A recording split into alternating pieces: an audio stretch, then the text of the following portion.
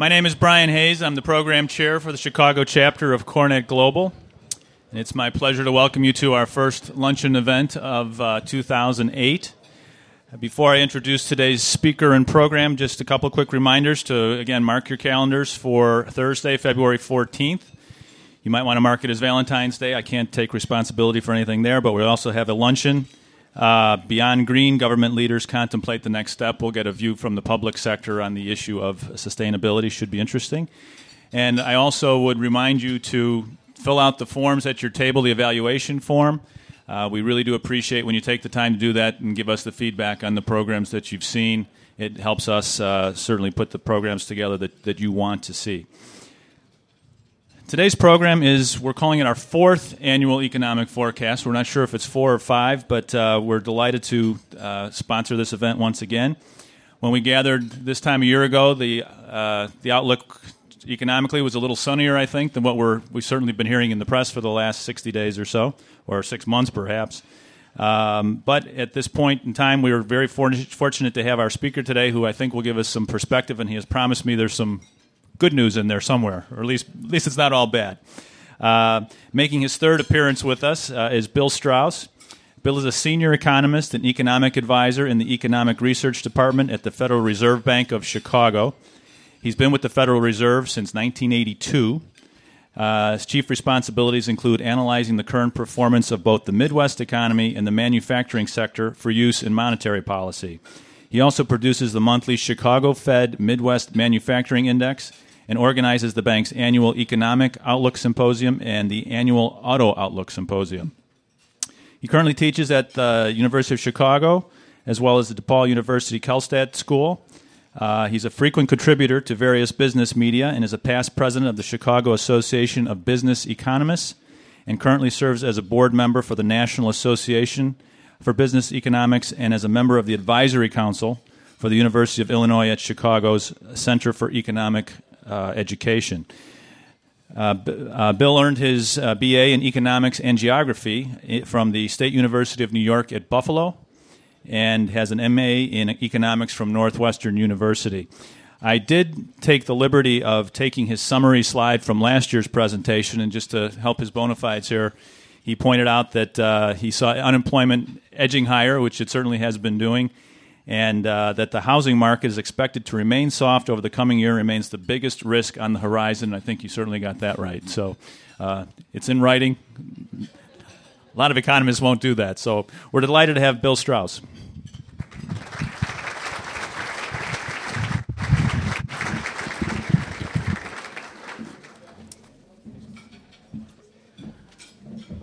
All right. Thank you, Brian. I also want to squash the rumor that there was a chance I wasn't going to speak this year because of the writer's strike. I actually had to go and work out my own speech this year, and I couldn't have any of those writers help me along. So hopefully I'll be as relatively accurate as I was over the past year. There is good news. I think the fact is that the economy is expected to continue to expand in 2008. Hopefully, I think we're going to avoid the R word, the recession word, for this year. But let's kind of take a look at how the economy has been performing. When we look at our best measurement of real economic activity in the United States, that's the value of and the growth rate of real GDP. So this is the value of all final goods and services produced, and it's been growing actually pretty well through the third quarter. We'll get our first look at the fourth quarter at the very end of this month, but I'll talk about that in just a second. That being said, and by the way, I do have handouts of these slides up at the front table, but I don't think I have enough for the entire crowd. I was told about 120, and I think we did quite well on the attendance. So perhaps at the end of afterwards, if you'd like a copy, they're sitting up right by the projector.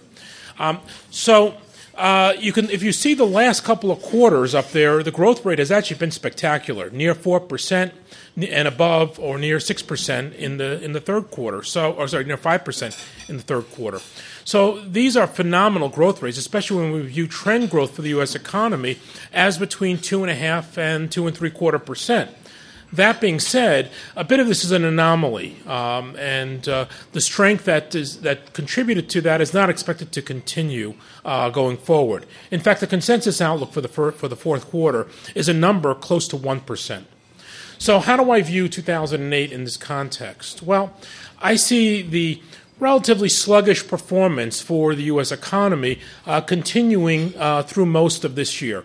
But in particular, it's going to be soft for the first half of the year. And then by the second half, we'll be returning up to growth is much closer to trend growth for the U.S. economy. This 2.5% to 2.75%, maybe 3% growth for the U.S. economy. In large part, that's because of the outlook for the housing sector. As I mentioned last year, housing was a concern, and it certainly materialized to be just that. When we look around the economy, it's not too long before we find out what the weakest sector for last year was, and that was the housing industry. We see declines of significant double-digit for the housing sector. And more importantly, we found out some information as we came into the second half of the year that was a little bit startling. And this kind of, I mentioned as a key risk of the outlook was that housing turned out to be actually worse than we were predicting. I actually thought housing might actually be bottoming in 2007. And going into 2007, for at least the first half, I felt pretty good about that. Because when you look at the pattern there, you could see that the declines were still pretty significant, but through the first quarter, second quarter, those declines were getting less and less, so that the drag from the housing sector was easing. It was not offsetting the growth of the economy very much. But then, in the third quarter, we took another step down. We took another leg down on this, and that was a little bit of the concern about whether housing is going to be falling much more significantly into the future. Well, let me give you, and again, I'm going to violate one of the standard rules about economic forecasting, which is if you're going to give a forecast, you give a number or you give a date, but never both. So my outlook for the housing sector is that it's going to bottom this year, probably, and this is my best guess at it. It's probably going to happen by mid-year. That's a little bit more optimistic than many other forecasters who see the housing sector being soft through the end of the year. In fact, that's the outlook from a consensus group of 33 economists who made a forecast, which is at the very end of that handout that is being distributed. They see it bottoming by the third quarter, fourth quarter of the year. I think it'll happen a bit sooner, but I'm going to talk more about housing towards the very end. But nonetheless, when we look at what's happened over the past year, residential investment has stripped a full percentage point off of growth for the U.S. economy. In other words, had housing not grown, but at least not declined, we would be looking at a growth rate for the real economy of not close to 3% over the past year, but closer to 4%. So very substantial. So the ex-housing, the non-housing part of the U.S. economy actually had been performing fairly well. So let's go into some of the risks, though, that still remain out there. Well, what had been looking pretty good for most of 2007 took a turn for the worse as we came to the end, and that is inflation. Inflation really picked up as we came to the end of the year, but in large part, many of you are certainly aware that that's due to what's happened on oil prices. Oil prices skyrocketed as we came to the end, where in November it was close to $95 per barrel. It backed off a bit in December, but still remaining over $90 per barrel. And certainly we get a lot of press attention to this sector because of, we're inundated with prices. Probably on the way over here, you probably took a look at what gasoline prices are. You're hit with that almost on a daily, well, not almost, but you're hit on a daily basis, more than any other price probably of any other product out there in the marketplace. So we tend to overly emphasize this. Plus, when I teach my classes at the universities, this is a classic chart that I put up there, because if you ever have a speaker come and talk to you from British Petroleum or any of the other energy-producing companies, what they're going to do is they'll show this chart and then talk about the outlook. Well, this is a classic example of what Benjamin Disraeli mentioned in a very famous quip about how to lie, that there are three types of lies that exist out there. Benjamin Disraeli, the British Prime Minister from the 1800s, said that you have the lie, you have the damn lie, and then you have statistics. So what is a lie about this chart? Well, it's kind of showing the fact that energy prices are significantly higher than we've ever seen them. By the way, if you ever listen to people talk about farm prices or commodity prices in the ag industry or gold prices, it's the same deal. They focus on this and they talk about it in nominal terms. They don't understand and make the adjustment that a dollar today is not worth a dollar back in 1980. You could see back in 1980, the previous peak, it was about $40 per barrel. It's more than twice that today. Isn't that amazing? Well, if we adjust for inflation, what we would find out is that those prices are in fact higher in 1980 than even the $95 that we had in November. And in fact, I would even suggest that perhaps we ought to be thinking about this period here during the 80s and 90s as being the anomaly. That, in fact, we had extremely low energy prices during this period, and certainly relative to the 1980 price, today's prices, there's been a zero rate of inflation from that peak price of 1980. So, when you think about it from that standpoint, it puts things into a very, very different context. And in fact, because of energy prices were so relatively undervalued from a historical standpoint, this is the reason why we created products like the SUV during the 1990s, which never would have come into existence had energy prices not fallen to the extent that it had over this period. In fact, when energy prices pushed gasoline prices in 2004 over $2 per gallon, you saw that the demand for these ultra-large vehicles began to wane and has really caused a lot of disruptions for several of the producers out there who had a market niche producing these larger vehicles. So the point of this is, does higher energy prices put the economy at risk for recession? And I think the answer is no. We don't like paying these higher prices, but I don't think they're at levels, certainly at the levels we're at this point, that put the economy at a risk of a recession. Why is that? Number one, it's not all oil prices. Another piece of energy story is the fact that we consume a lot of natural gas. Your monthly gas bills here in the Midwest is how we heat our homes. Those prices are basically unchanged from where we were a year ago, and in fact they're down substantially following the period following post Katrina and Rita, the hurricanes that decimated the Gulf states, when those prices were double what they were today. So we've got 50% lower cost than we had a couple of years ago. And again, this is not escalating at this point. Another reason why I'm not concerned about energy is that even though we are now up to energy prices that we saw back in 1980 in real terms, we don't need as much energy to drive our economy. This is a measurement of how much energy it takes to produce a dollar's worth of GDP. And as you can see, it goes back to 1950.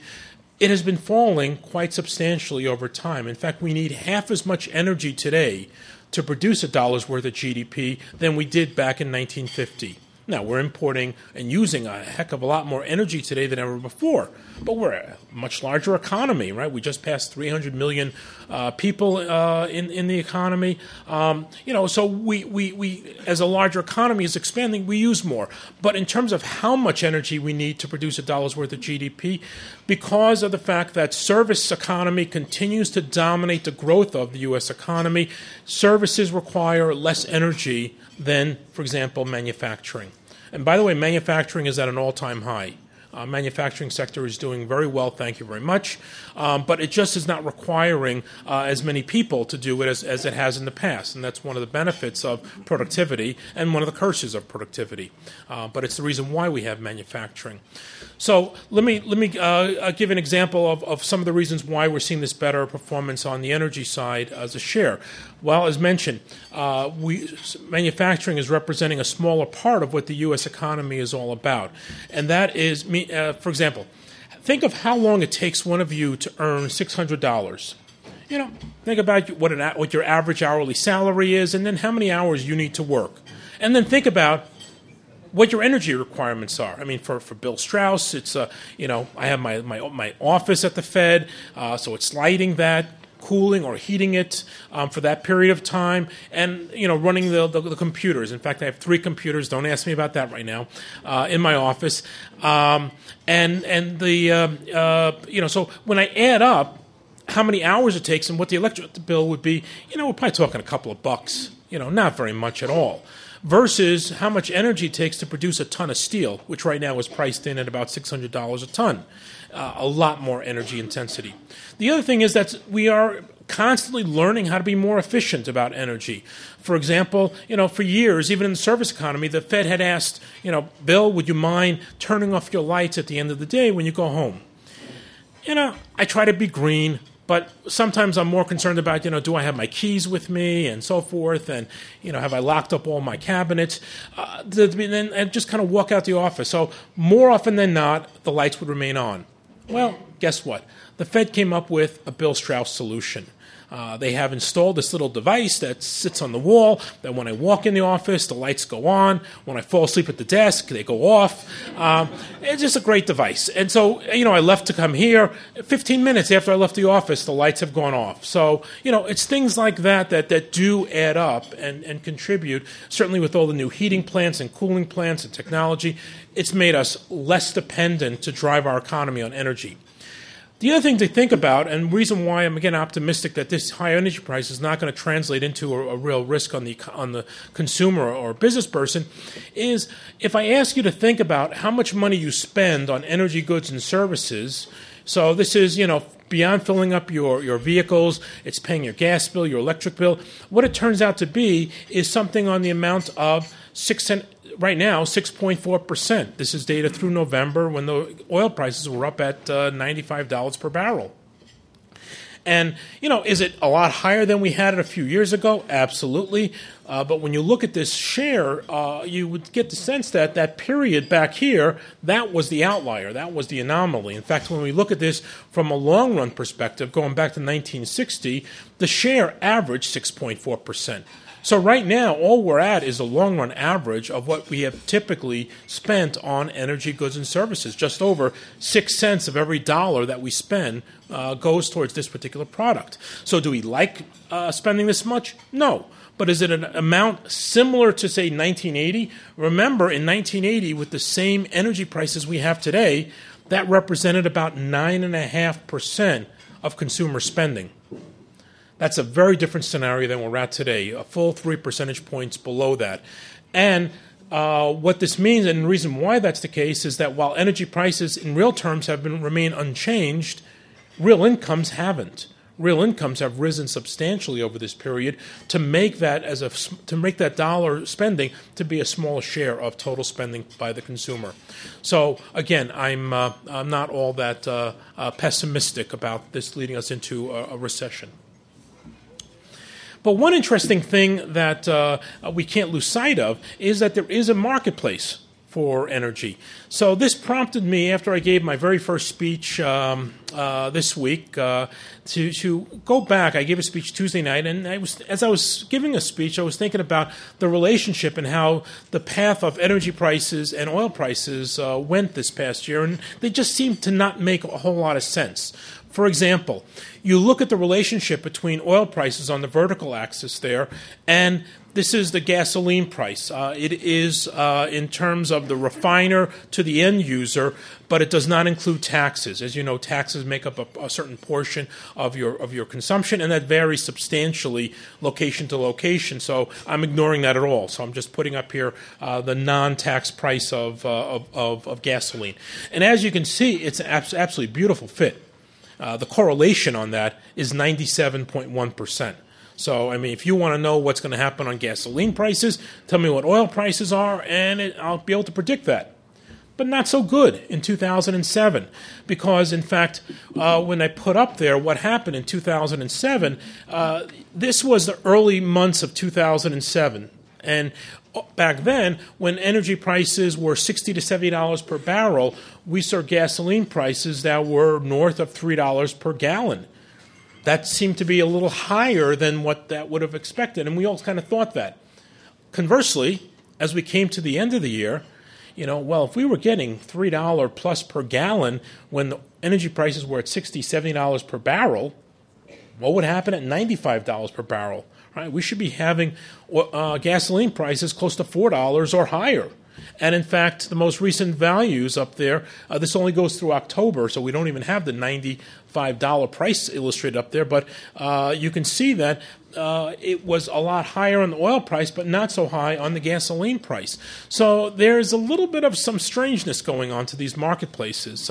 This was this part here was explained by the fact that we have this reformulated gasoline and we couldn't get the supplies out, and that caused prices to move higher than otherwise would be the case.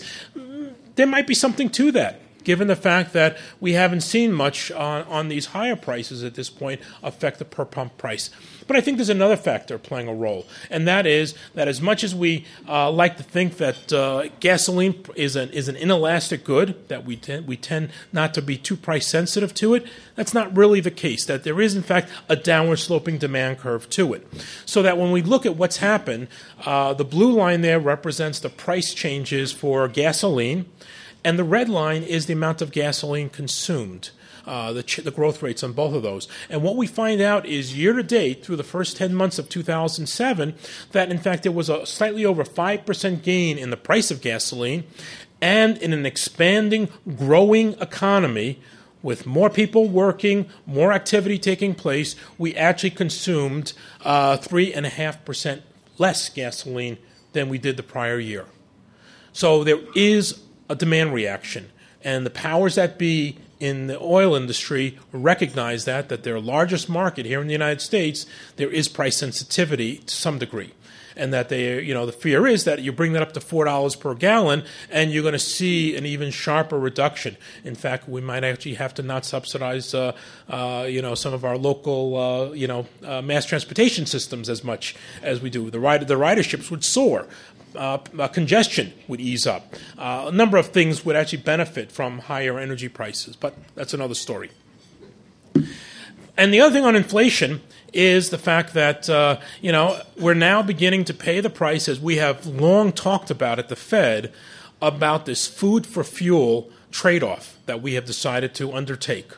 As we have moved towards this ethanol still type of production, we're taking good acreage and using it for fuel purposes rather than food purposes. And that is leading to food prices really beginning to move up in a very significant way.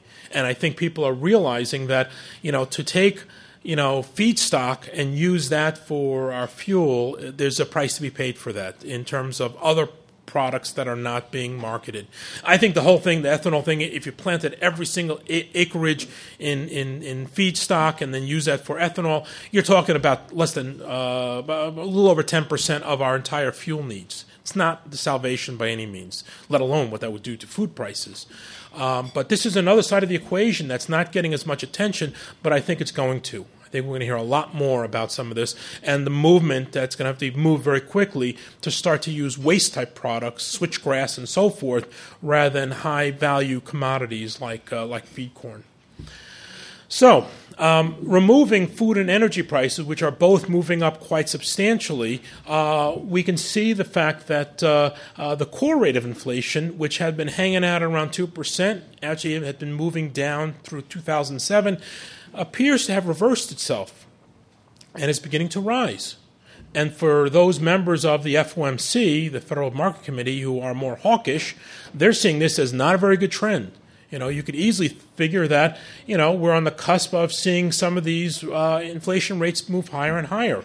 And more times than not, it's been inflation getting out of hand that has undone an economic expansion, because it has its own self-perpetuating mechanism, and we really, from the Fed standpoint, that's our number one objective, is to keep inflation under control. So it's going to be a very interesting set of meetings in the early part of this year because, as many of you are aware, the Fed has been cutting interest rates. We reduced interest rates by 100 basis points beginning in September on concerns of the financial liquidity issues, and I'll talk more about that at the very end. But that has led to this conundrum that we're now facing, that in the face of a rising rate of inflation and the fact that the economy is still kind of holding in there, what is the proper path for policy? And I think it's going to be some very, very interesting discussions. Some other good news. we continue to add jobs. Now, the growth rate has definitely slowed. We think of trend growth for the U.S. economy as around 90 to 100,000 jobs a month. During 2007, we did a lot better than that. We added about 111,000 jobs per month. 1.3 million new workers are participating at the end of the year than was the case the year earlier. And in fact, one thing you can note, though, is that the growth rate in the last 2 quarters, so the second half of the year, was below 1%. That is somewhat below what the job growth for new entrants coming in needs to be. So consequently, we begin to see the unemployment rate tick up a bit more. Now, it still remains quite low, 4.8% in the fourth quarter, although December was a bit disappointing number. The December number was 5%, jumped up quite sharply from 4.7%. Just wait for the revision, is all I can say. These numbers can be revised very substantially. That being said, even with the disappointing 18,000 jobs added in December, we now have a record expansion for job growth. We have over 4 years of consecutive monthly job increases on a month-to-month basis. We've never had that in our economy before. So this market continues to develop and to do relatively well and has been very supportive for the economy. The initial claims for unemployment insurance have moved a bit higher as we close the year, suggesting a little softening on the market.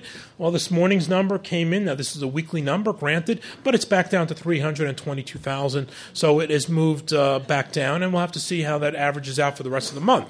The point is, I wouldn't necessarily say that the labor market is deteriorating rapidly. It's definitely softening. I think we're more likely to see performance of the second half of the year continue into 2008, which means that I think for the year as a whole this year, we'll be looking at job growth that's going to be closer to 1.1 to 1.2 million jobs being added rather than the excess of 1.3 million that we saw over the past year.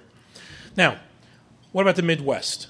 Well, if some of this doesn't ring quite true, there's good reason for that. This is one of my modern art slides. It's an awful slide. I apologize for presenting it. Who could make out what's going on there? But I want you to focus on the end point here. This black line heading down here, that's the growth rate of U.S. employment. And as you can see, the 5 states that make up the 7th Federal Reserve District, Iowa, Wisconsin, Illinois, Indiana, and Michigan, are basically, well, Iowa's a bit above, but the other 3 states, Wisconsin, Indiana, and Illinois, are a bit below, and that's actually been the case for about 10 years. So our economy, in terms of employment growth, has been lagging some of the faster-growing parts of the economy in the United States. That's not a new story. We compete against the weather of the Southeast and the Southwest. It's expected that we're not going to do all that great in terms of job growth. All right. That being said, though, the one state, though, that does stand out in a more significant difference from the national trend, as you can see up there, is the green line, the state of Michigan. The state of Michigan is a disaster. And unfortunately, the proximity to the state of Michigan geographically is affecting many of the states that are near her, including Illinois. We do have a lot of business with the state of Michigan. So if you look at that state, though, I mean, it's a disaster. They have peak employment in the state of Michigan was June of 2000. They have over 7 years of job losses. Okay, they have lost over 450,000 jobs. That's about 10% of their employment pool. So imagine what that does to a state economy, tax revenue. Think about what it does to the housing sector, right? People who are retiring, who want to get out of Michigan to retire to sunny Florida or Arizona, whatever, they're stuck there. Because you don't have new jobs being created, you don't have new people coming in to buy all that existing housing stock. So they have one of the worst housing markets in the country. Their unemployment rate is well above that of any other state by leaps and bounds. If the United States looked like Michigan right now, we would be in a very severe recession, worse than 1980. And this is something that has little to do with economics and a lot to do with the old adage of lack of diversification. right? Basically, Michigan has a very heavy concentration in durable manufacturing, not just manufacturing. In fact, they're underrepresented in non-durable manufacturing. They put all of their baskets in durable manufacturing, and in particular, vehicle manufacturing. 40% of their manufacturing jobs are in vehicle manufacturing, so they have consolidated that, and that was their one trick pony, and that pony has its leg broken, and it needs to be shot, and that's what they're doing. The transition that's going on right now in Michigan is what's happening, and I'll talk more about that when we get into the piece on the auto industry. But it's going to basically continue to be a terrible economy for the next couple of years. There's no turnaround in vision. And if going back here, you can see that the declines on employment growth are getting worse, not better. So, but let's go back to the United States. With job growth continuing, we've had, like I said, over 4 years of job growth. That's been very supportive for income. So those people who are out there talking about, oh, well, we're in a recession now, the data doesn't support it. I don't know what they're looking at, but when I think about recession, you have to look at the broad picture of what's happening in the economy. Jobs continue to be created. Incomes are rising at substantial rates, 4% after taxes, after inflation gains. The stock market continues to do quite well. We're looking at, again, it's been a tough month of January so far, but it's only, 10 days or so? Just wait for the second two-thirds of the month to occur. And but anyway, that's been supportive. So when we look at consumer spending, it's been doing okay. All in all, concerned about the holiday period, how much people spent or not, but nonetheless, nothing's really falling off the map too badly. One other positive thing has been the fact that productivity growth came back very nicely in the third quarter. Did also well in the second quarter, but there was concern, I think I expressed this last year, that the slowdown in productivity growth, if that continued for any length of time, we would have to reevaluate what we think of as the speed limit of growth for the U.S. economy. And if productivity growth, rather than growing at 1.5% to 1.75%, which is what we think about it right now, might have been growing at, say, 1% or lower, that means that we're going to have to really think about a whole different path for the future of the United States. You run policy at both fiscal and monetary in a very different framework, and expectations of standards of living for consumers have to be readjusted in a very significant way. So right now, I'm still sticking with my expectation of this 1.5% to 1.75% productivity growth. And again, I'm supported with the fact that the second and third quarter came in at a pretty nice rate. That being said, businesses are finding it a bit more challenging to turn a profit. Their costs have increased. We've seen what's happened on the inflation rates. So certainly input costs between labor costs, raw material costs have risen quite substantially to businesses. And they're having a little bit more difficulty passing that on to consumers. That being said, the profit share of the U.S. economy had reached very high levels. So there is enough profit out there to start passing this back. And in fact, we saw a similar pattern occur during the late 90s, where that profit share was causing profits to actually trail lower. So I think that the offset of that is that the incomes, as you have seen, are rising with the tight labor market. So it's a transference from one sector to the other in the economy. Another bright spot, and I believe I mentioned this last year, was going to be one of the supportive aspects was going to be the international front. And that certainly bore out the case. It doesn't look all that great in terms of the improvement, but this improvement here on our trade deficit is enormous. Over the past year, we went from having 6% of our economy represented by that trade deficit. It is now, in 1 year's time, down to 5%. A full 1% improvement in a 1 year period. That's impressive. What contributed to that? Well, the weakening dollar has certainly made domestically made goods relatively more attractive to foreign consumers, and that has supported export demand, which remained very strong, growing by over 5% throughout most of the year, and in fact accelerated to the third quarter, growing at by 10%. I expect these kind of patterns to continue into 2008. In fact, to give you one example, the steel industry, doing great. Domestic demand is The auto industry is pulling back somewhat. The white goods industry, the appliances are pulling back somewhat. But nonetheless, our steel producers are ramping up production. Why? For the very first time ever, they are actually exporting steel. The U.S. had always been kind of a net importer. We very rarely send steel outside the U.S.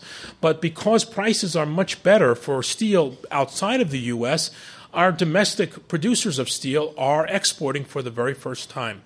It also, because of those higher prices outside the U.S., previous importers are saying, why send it to the United States? We can get better prices in Europe and Asia and so forth. So imports are falling off.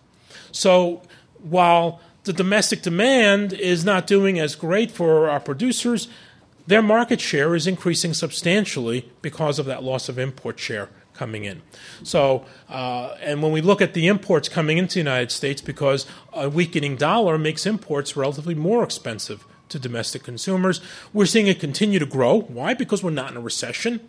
And when we grow, we buy more of everything, including more imported goods. But definitely the growth rate of those imported goods have slowed quite substantially. And it's this difference between them that has contributed to the improving trade deficit. The manufacturing sector, therefore, is going to have an okay year, not a great year. They're growing right now at around 2%, and it wouldn't surprise me if they grow at this roughly 2% through the next year. I think the fact that the housing sector remaining weak means that we're not producing a lot of small construction equipment. We're not going to be selling a lot of pickup trucks from the auto industry to that sector. So that's going to, again, lead to manufacturing being a bit weak, and relatively speaking. But again, it's still growing. Output is as high as it's ever been. And again, this is a story that's rarely reported on in the media. In fact, the typical case, and you listen to people like Senator Edwards, former Senator Edwards talk, it's like, we don't produce anything in this country. Everything has been outsourced around the world. Well, and people buy that. They think it's reality because pretty much everything that you and I touch is made someplace outside of the United States. Because the kind of things that are made in the United States, that we manufacture in the United States, are not the kind of products that you and I would ever contemplate buying. To give you an example, what do we produce here? We produce high value-added goods like capital goods. When you look at one of the products that we produce that's doing extremely well, it's a product that's extremely large. This is the Caterpillar 797B. It's the largest truck made in the world. And where is it made? Right here in Illinois, in Peoria. It's just the tires themselves. I mean, if we put the tire in the room, it would touch the ceiling. And those tires cost $40,000 to $50,000 a piece. And by the way, that's the weak link right now, is they cannot get enough tires for these vehicles. They could produce more, but there's a tire shortage, and it's been the case for quite a while. But they're, in fact, building 2 new greenfield plants for tire production, one of them in Illinois, to supply them. It's just an impressive vehicle. Here its operation, it's a mining crawler, so it's used in mining operations, so commodities. This is an application up in the oil sands up in Canada, which is basically strip mining. Each of those loads, by the way, the oil contained within that is worth about $10,000 at the current prices. So they're running these things nonstop. And in fact, at a price tag of $4 to $5 million a piece, the oil sands can pay for one of these trucks in about 1 month's time. So their shortage up there is actually drivers. I mean, if you got a kid that's graduating 6 figures, they're making $120,000 working up in the oil sands, and a lot of them are. And it's hard work. It's a horrible environment. There's nothing up there. You're in the middle of nowhere, but you can make a lot of money very, very quickly. This is the gold rush of our generation for younger workers. So it's an amazing vehicle. It again can carry over 400 tons of material. It does 43 miles an hour. I'm not sure what its gas mileage is. But if you want to get one of these, you might as well try shopping for, some other fancy vehicle. You would have the largest SUV in your neighborhood. But, they're sold out till 2012. All right, so their order book is completely packed in because of this demand from the commodity sector. It weighs 1 million pounds. Think about how much steel goes into that. 1 million pounds is its weight. You cannot transport it whole. It would just crush the roads. They have to disassemble it and then reassemble it on the job site. To give you, I can't fathom 1 million pounds. That's the weight of 5 737 passenger jets, fully loaded passenger, crew, fuel, luggage, everything. 5 jets stacked on top of each other is what this thing weighs. And people don't understand that. In fact, every so often they do a training up there at the oil sands to say basically, when these things run, because they do run them in constantly and in a path like that, they're like, don't even think about getting near one of these things. You could see how the cab is set back. The sight lines are awful. In fact, they have cameras all around it, monitors inside of it, so the driver maybe can see what's going on around them. But it's horrible vision. So here's an example. They said if you're foolish enough to drive your Toyota Highlander in the path of one of these, and they got people all up on the ridge here observing this thing, and I think it's a good lesson to show them. That's what 1 million pounds will do. Just runs right over like a bump, and just you're not walking away from that. I think they just lift that and bury it, and that's your coffin. They're not going to extract you out of that. Capacity utilization at 80%, that's a good rate. In fact, when we get much above that, we start worrying about inflation consequences coming out of it. So it's right now at a very solid rate. But the auto industry, as you can see, has been trending lower. But this is kind of the good news, bad news story on this. The good news is that you're looking there since 1998 at the best years ever for vehicle sales. The bad news is there's no growth. So if you want to sell more vehicles, you can't grow with the market. You want to grow with the market, you go to a developing economy like India or China. And that's where a lot of our companies are moving very aggressively. Because over here, you want to sell 10,000 more vehicles, you got to steal them away from somebody else who is trying to sell those vehicles. So what's been happening? And people think about our auto industry, they focus on the group formerly known as the Big Three. Right? They're now more appropriately called the Detroit Three, GM, Ford, and Chrysler. Well, their market share has plunged from 70% back in the late 90s to 50% this year, over this past year. And in fact, in the third quarter, for the very first time, we had more foreign nameplates sold in this country than Big Three product. So that was the very first time that we had more. So people look at that and they think that's what's happening to the U.S. auto industry. It's disappearing. What they're ignoring is that red category up there, new domestics. What are new domestics? Well, it's a category that previously we called transplants, which I never liked the name transplant. And I think new domestic is more appropriate. And certainly more appropriately after the fact that Daimler bought Chrysler back in 98. That basically turned that American company into a transplant overnight. Transplant is just a foreign-owned company that is producing vehicles in the United States.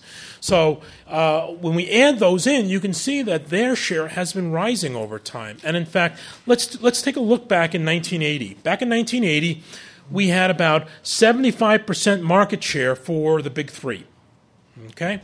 So, and we in fact had one transplant at that time operating. That's that little red area. Does anybody remember who was producing here in 1980? Very good. Volkswagen. Okay. And soon to be gone. It didn't last very long, and by early 80s, it shut down production. And then what we have here, these are all of the Honda in Ohio and Toyota in Tennessee and California and so forth. One after the other began opening up. So let's go back here. 75% market share for the Big Three back in 1980, and 25% imported. Let's flash forward to 2007, and what we see is that once we include in this new domestic, we have 75% market share for domestic production and 25% imports. Hasn't changed. Now, if you work for GM, Ford, and Chrysler, this is horrible. Anybody here want to get rid of their strongest competitor by tomorrow? Raise your hand. Yeah, of course you do. Anybody's hand who doesn't go up, fire them. I mean, we'd all love to get rid of our strongest competitor. right? So this is bad news for the big three, but it's actually very good news for U.S. consumers. When you think about the kind of products that were being produced back in 1980, when you had three companies controlling 75% of the market, in economics we refer to that as an oligopoly, if you remember your Economics 101, and that's not a good thing. Today, that same market share is produced by 13 different nameplate manufacturers in the United States. Far more competitive. The products are sensational. Even from the least expensive one to the most expensive, they're all high quality, great products that are out there. The type that would implode on your driveway after 4 years, right? The self-design obsolescence, that concept is long gone. Those vehicles are very well built. But there are still people out there who say, oh no, I'm buying American. Well, a couple of years ago, I took my nephew, my godson, who graduated from college, on a trip down Route 66. Starts right here at the Art Institute, goes all the way to Santa Monica, California, driving off of the interstate, going through all the small little towns. Great trip. I rented one of these vehicles to do this classic American road. Anybody want to guess which vehicle I rented? 50-50 chance. Of course, I took the Mustang, right? Classic American vehicle on a classic American road. But in fact, if I wanted to drive an American vehicle, what I would have found out is that Mustang has about 70% of its content coming from the U.S. and Canada. The Toyota Sienna, built right next door in Indiana, has 85%. It's actually a higher contented vehicle than the Mustang. So this is part of globalization. Just looking at the nameplate of where something is made is not going to be indicative of what it is. And that's true even about stuff coming in from China. Probably only a third of what comes in from China is actually Chinese. But that's another topic to talk about. So when we look at the changes, you can see that domestic content has been rising quite impressively over the past 10 years from these transplants. So they're actually looking very similar to the kind of content that we're seeing out of the group formerly known as the Big Three. All right, so let's get into the last topics, which is about the housing and real estate. So when we look at what's been happening, people focus so much on residential construction, they forget about what's happening on non-res. So non-res, of course, is everything outside of housing type things, either single-family or multifamily homes. That's residential. Everything else is non-residential. And that, as you can see, has been going great. And it's a large part of why GDP has been doing very well. So that, in fact, those growth rates have been moving higher, and it's a big positive story for the economy. Let's talk about what's happened on the residential side. Well, residential, the problem is we have too many friggin' homes out there, right? The inventory of unsold single-family homes, and by the way, that's the one you want to look at, not the existing, because with existing inventory of homes, there's a lot of people out there fishing. So they're not really that desperate to sell the home. But when you've got new single-family homes that are vacant, these are very aggressive sellers who really want to get rid of these homes. Anyway, that supply is up over 9 months. In fact, it moved higher as the year came to a close, and that's an important point to consider. Well, building homes is no different than building cars. When inventories go higher, what does the auto industry do? They cut back on production. And the production cuts have been substantial, although I would argue probably not substantial enough. So here we can see that they cut back on production by about 30%. But if you go back to 1990, that cutback was about 40%. And perhaps if they had cut more dramatically earlier, we wouldn't be looking at 9 months supply. And guess what? When they realized that they had not cut back enough, that's when they took another step down in the third quarter. And that's why housing starts, rather than having those declines become less, have actually pulled back further as we have proceeded through the year. So what's driving this? Well, it's not the economy. We typically think of three factors. One is the economy, and jobs are being created, incomes are rising. It's not the economy. It's not interest rates. Interest rates, look at those interest rates. 6.75% at the peak. Anybody think 6.75% interest rate is unreasonable enough, certainly enough to cause a 30-40% decline in housing starts?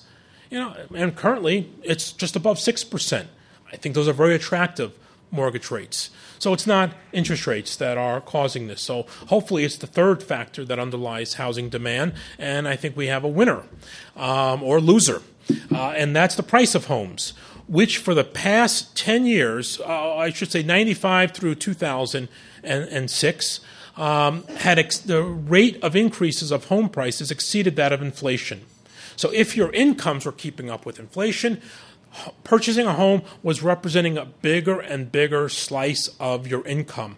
So homes were becoming less and less affordable. And then towards the very end, we had especially this surge that occurred, and a lot of it were these flippers, these people who were really trying to get on the bandwagon at the last minute, and a lot of fraud that was taking place that drove those returns up over 15%. Which, when you think about it, are spectacular returns when you think about the fact that most homeowners have to take out a loan, and they're the minority shareholder. So if you own a home with 20% into the game and the price goes up by 15%, your return is actually 75%, not 15%. And people, if you can only put 10% into it and it goes up by 15%, as it did during 2006, your return then doubles to 150%. And we found people doing this kind of LBO, leverage buyout, on homes where they were putting less and less skin in the game, and therefore, and they weren't worried about the adjustable rate, because I'm not going to keep the home for more than a couple of years. I'm going to make a killing. I'm not going to have much equity in the home, and then I'll really get a phenomenal return. I'm sure there were those wealth creation seminars that were going all around the country telling people to do this specific thing. Well, it's kind of a Ponzi scheme because it's all predicated on these prices going higher. Once people stop buying these homes and thinking, that price is really unreasonable, really crazy, the game is over. And the game ended very quickly, as you can see. So prices of homes have come down. Now, people talk about a collapse. Now, certain markets, the movements have been more dramatic, but nationally it hasn't been that much of a collapse, as you can see there from the level. It's not moved down all that much, but it has come down a bit from where it had been. And things like even new single-family homes, those prices haven't moved down as much as I think would be warranted. Now, I think this also tends to understate the real declines, because especially developers who have large developments, if you sold half of your development out and you sold the houses for $300,000, you're very hesitant to say knock 10% off and start selling them for $270,000, because of the other half who you already sold to are going to come knocking at your door saying, hey, where's my $30,000 back? You sold me this house at $300,000. I should have bought it at $270,000. So what they're doing is they are still selling them at $300,000, but they're throwing in marble and granite and stainless steel appliances, putting a lot more content into the home, but not changing the price of the home. So I think that tends to underestimate the declines that are actually transacting, because when you buy a higher contented home, that's an actual price decline when you're paying the same price. So another measurement, that was the National Association of Realtors price data. This is, I think, a better measurement. This is the Office of Federal Housing Enterprise Oversight, the FAO measurement, which looks at same home transactions, so identical homes that have transacted over time. And here you can see that for a long time, the U.S. had been doing much better than most of the states in our region. And that has translated into probably what's going to turn out to be a better performance in 2008 for the Midwest than the U.S. Because right now, most of our states are at the U.S. level, except for Michigan. But again, it's their lousy economy. But I think what's going to happen is that the U.S., because of the greater imbalances that have been built up in prices, are going to have to adjust more than what needs to take place in the Midwest. So when we look around, you can see that the red are the states that are actually outright declining. So not too surprising to see those familiar names of the different states between California, Nevada, Arizona, Florida, and Michigan and Ohio, because of the economy related to the auto industry. But our states here are sitting still at between 0 and 4% gains on a third quarter over third quarter basis. If we look at state by state, city by city, a very similar story. The major cities within our states are close to the U.S. average, but again, I expect to see them, for the most part, especially Chicago, outperform the U.S. average for home prices during 2008. Detroit, as you can see, just continues to fall off the map.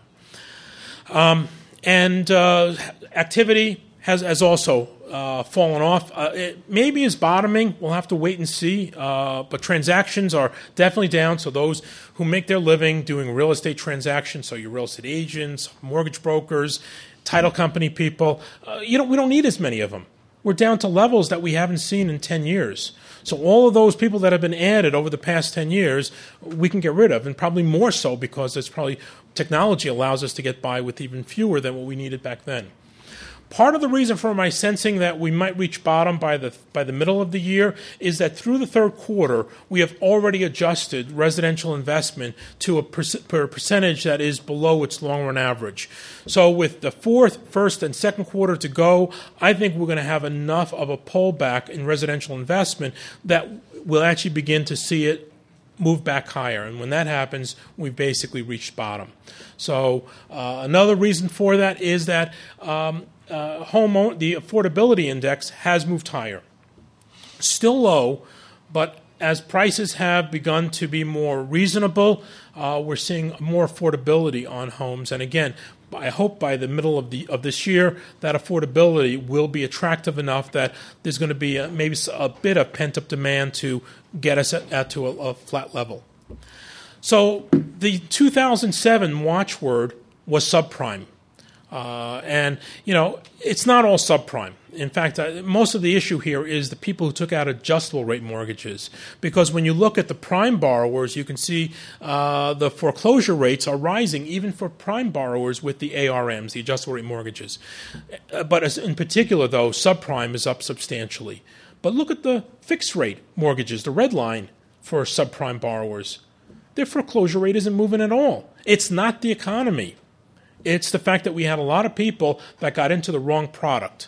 Or maybe they got into the right product but just judged the market wrong and thought that they would be out of this home in 2 or 3 years. And now they're sitting on a home that's coming up for having the mortgage to be reassessed and revalued, and they can't sell the home because the market has moved against them and they have no equity in it.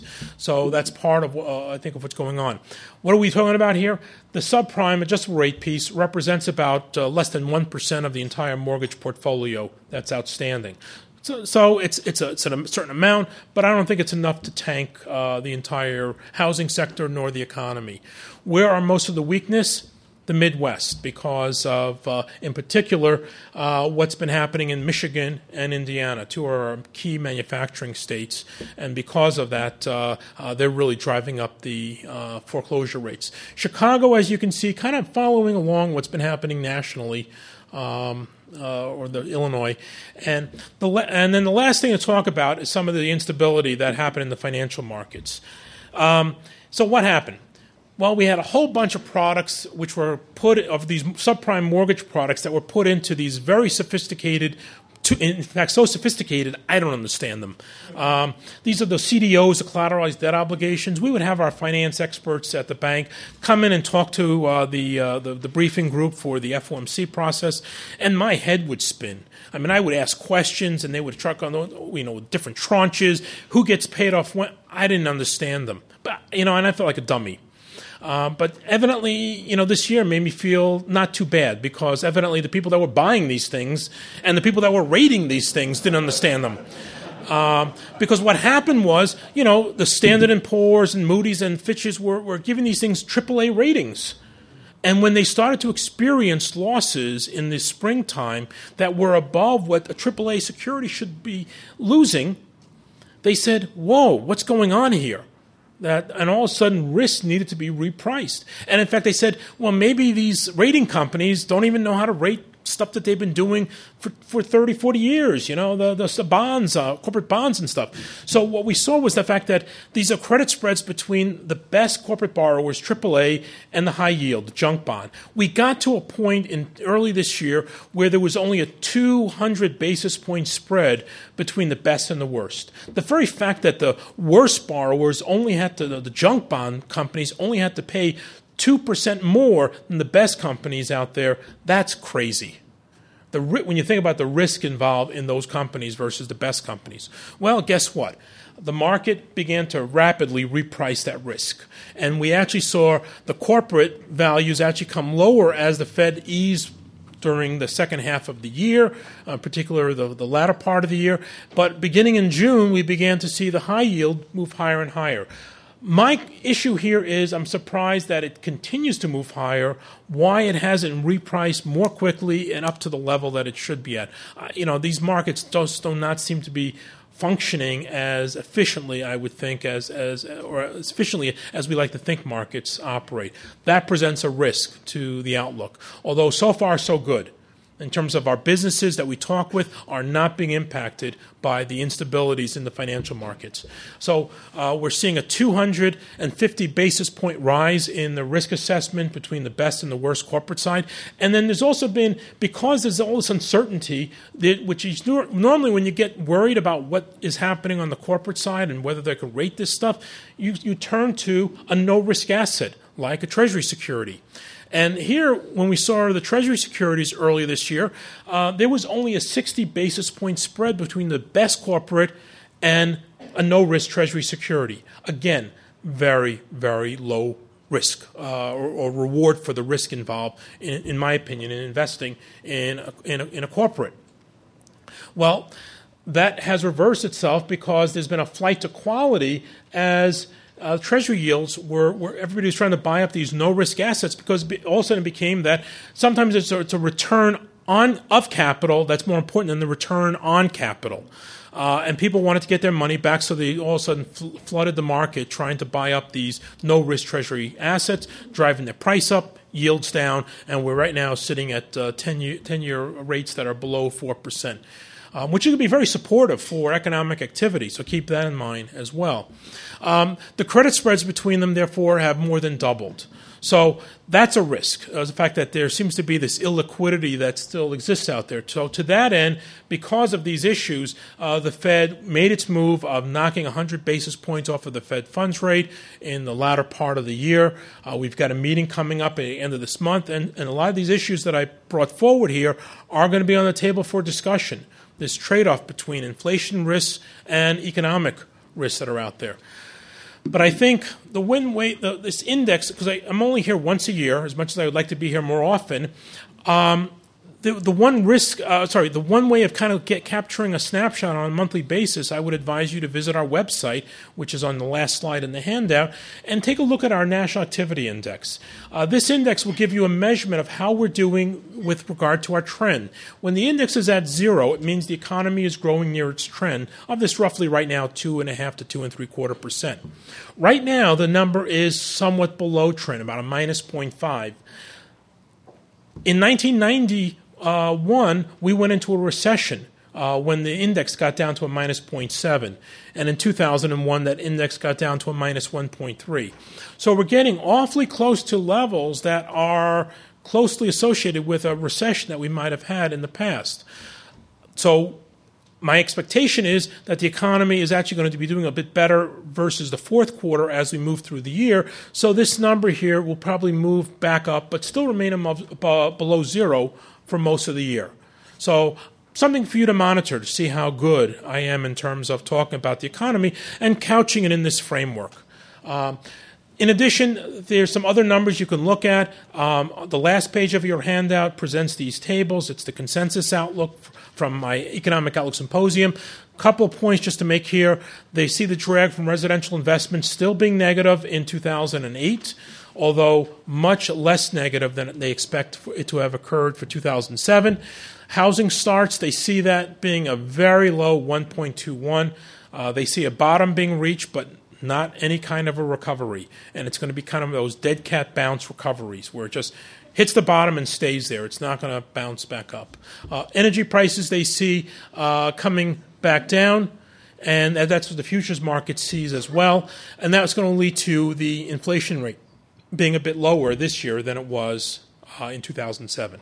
So a couple of my concluding points that I've already made during my remarks. With that, I know we're running about 5 minutes late, but if there's time for a question or two questions I can handle, I'll be happy to address that. Yes, ma'am. Number one, I would normally not even address that. I don't think it's appropriate for a Fed official to talk about that. But the other thing is they haven't really talked much about their economic policies yet. And I think as we get closer to the election times, those will be more clearly defined. Everybody's talking change, but nobody knows what that exactly means. Yes? You put a lot of emphasis on job growth, but aren't a lot of the jobs, the newer jobs, lower paid and second jobs? Yeah, this is an issue I'm hoping to work a little bit more on and develop because the issue about the job creation, whether they're good jobs or bad jobs, the answer is yes.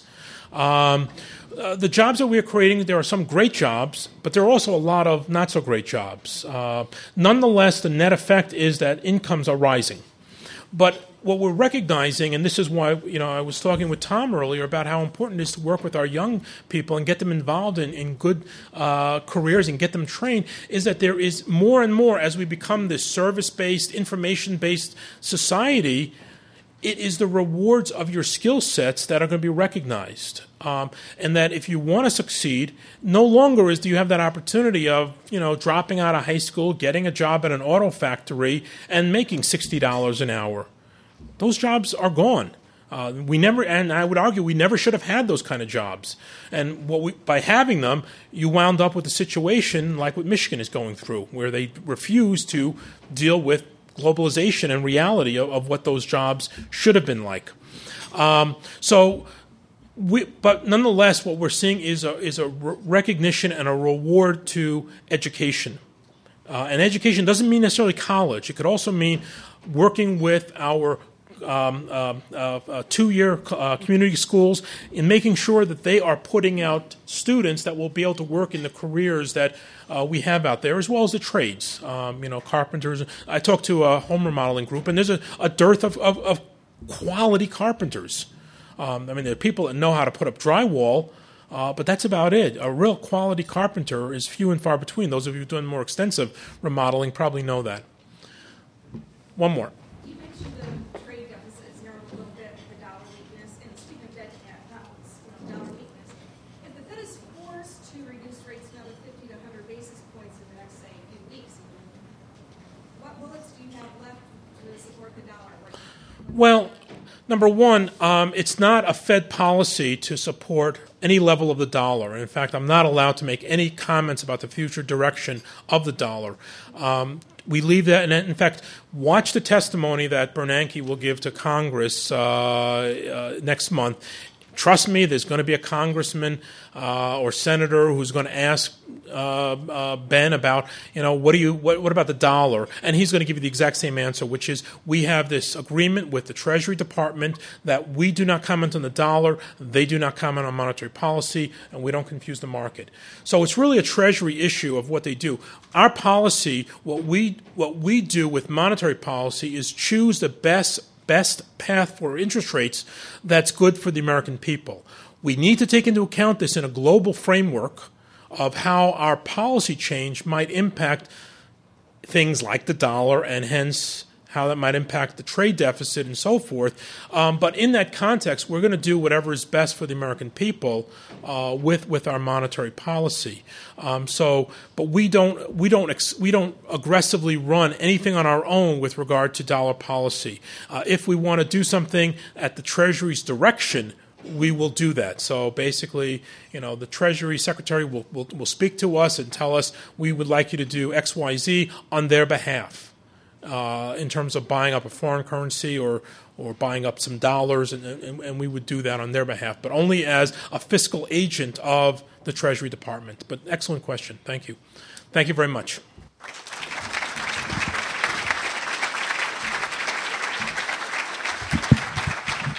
Thank you, Bill. My condolences to Michigan, but I feel better overall. See you on February 14th, and don't forget to fill out the evaluation forms. Thanks very much.